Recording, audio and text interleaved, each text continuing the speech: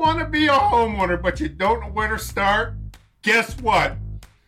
I'm going to help guide you through. My name is Cameron D'Alvis, and I am a seasoned mortgage professional, and I am the podcaster general of the Home Buyer Hustle.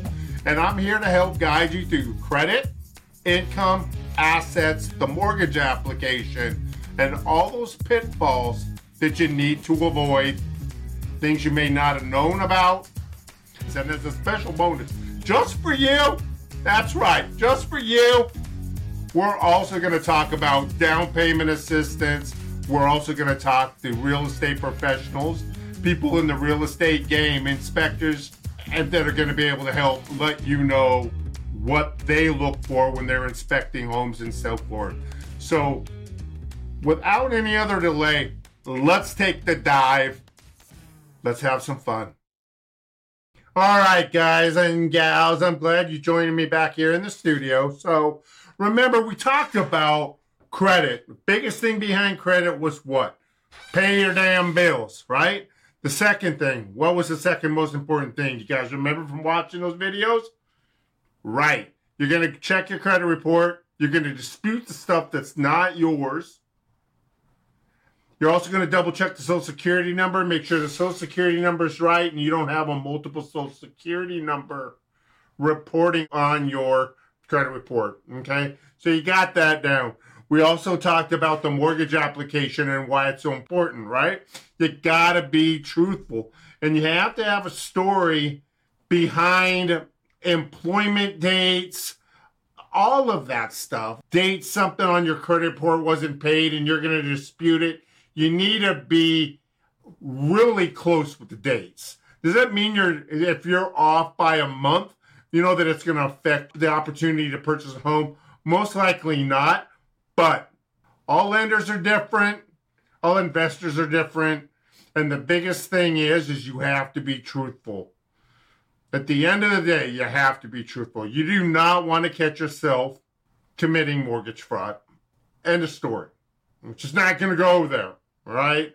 So the other thing that we kind of touched on, and I want to kind of go over it today, is income.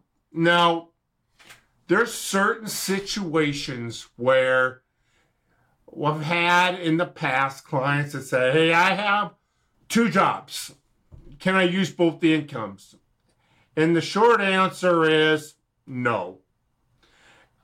But, it really depends on the investor, the lender. You will find some of the smaller banks that offer programs that the larger banks or the larger lending institutions simply don't offer. And those are what we call a niche market. So what happens is this. If they do accept that second income, a lot of the times it's a risk factor because let's be truthful. You have 2 jobs. Who wants to work 2 jobs?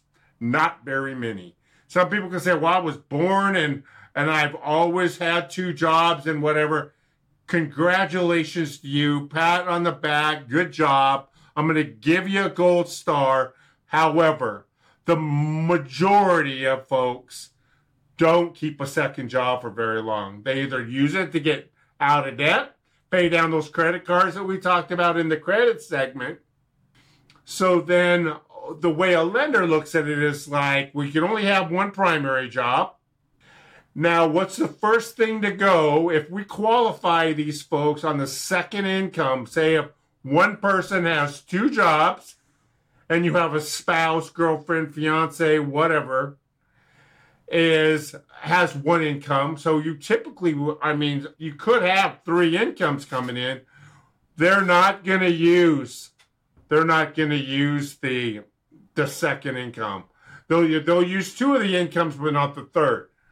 And the reason being is it's so easy for you, once you get qualified, for you to quit that job. You qualified for the mortgage based on 3 incomes, and now you're down to 2, and you increase your risk for default.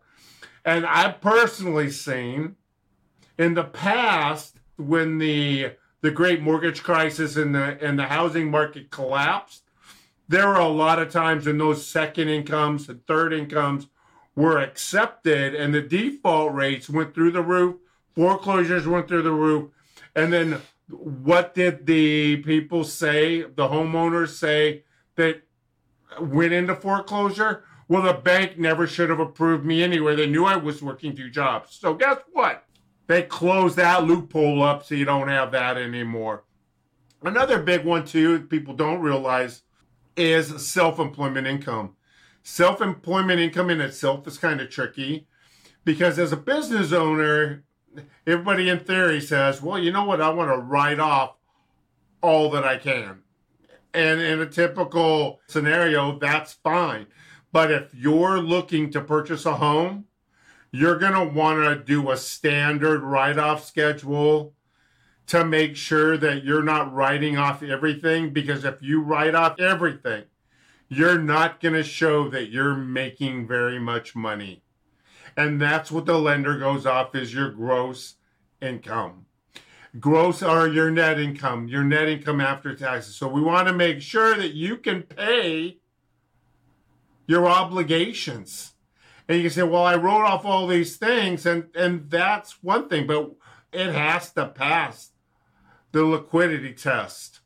And it shows how much money that you're making and all of that. If you're writing everything off year after year after year, and even though you have, say, for example, just for the sake of easy numbers, say you're making $1 million in gross income, but you write everything off and you're making $20,000 a year, you're going to qualify based on $20,000 a year because you're writing it all off. And it kind of goes back to that third job or second job scenario. They want to make sure that there's a timeline, a history behind it, and they're going, okay, they're writing this off every single time, every single year. Oh, they have this event pop up. That's okay. That makes sense. But we definitely want to make sure these rules are to protect the homeowners, not make it harder. And my job here, like I mentioned earlier, it's to guide you, and not in a negligent way. It's to guide you, to keep you aware of the pitfalls, right? The things that could cause a delay in you getting pre-approved. There are certain times and you say, well, I've been only self-employed for a year. Most investors require 2 years of self-employment. That also includes people that are 1099, people that are commission-based only. Same thing. You have to be able to show a track record of that income. What if you're a commission-based employee and receiving a base income? I'll tell you what, they're going to take your base income, and if you haven't been receiving those commissions for 2 years, in some cases 16 months, they're not going to take it. They're going to average it over a smaller period of time. So you've got to show the track record. First and foremost, got to show the track record. And I want to put a little disclaimer. Lending guidelines change every single day. So a lot of times they're tightening the credit market. So when they tighten the credit market, what that means is it's going to be a little bit harder to qualify. Not only just the credit score is the number, but they're looking for strength of credit. They're looking for strength of income. They're looking for all of those things. And remember, as I mentioned before, that all lenders and investors, when I'm talking about Fannie Mae, Freddie Mac, I'm talking about USDA, VA, FHA. And then you have your one-offs, your non-QM and your QM. And I don't really want to kind of get too far into that because I just don't want you to get all wrapped up in that.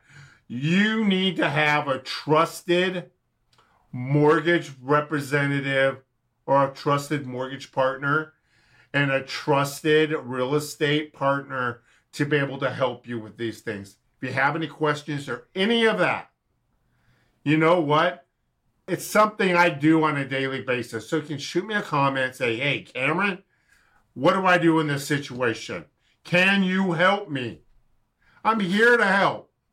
If I wasn't here to help, I wouldn't be putting on these podcasts because I wouldn't think it was important. But I think there's a large portion of people that are out there that have to get the information. They'll go on the internet, they'll Google it, whatever, getting bits and pieces of it, but yet don't really know how deep down it goes. And it goes really deep. But the thing is, we want to make sure you qualify. We want you to get into a home. That's what we do. It's part of the American dream is to be able to own your own home and raise your family in that home and not have to move them around, when your lease expires. And I want to take this on a sidebar right now.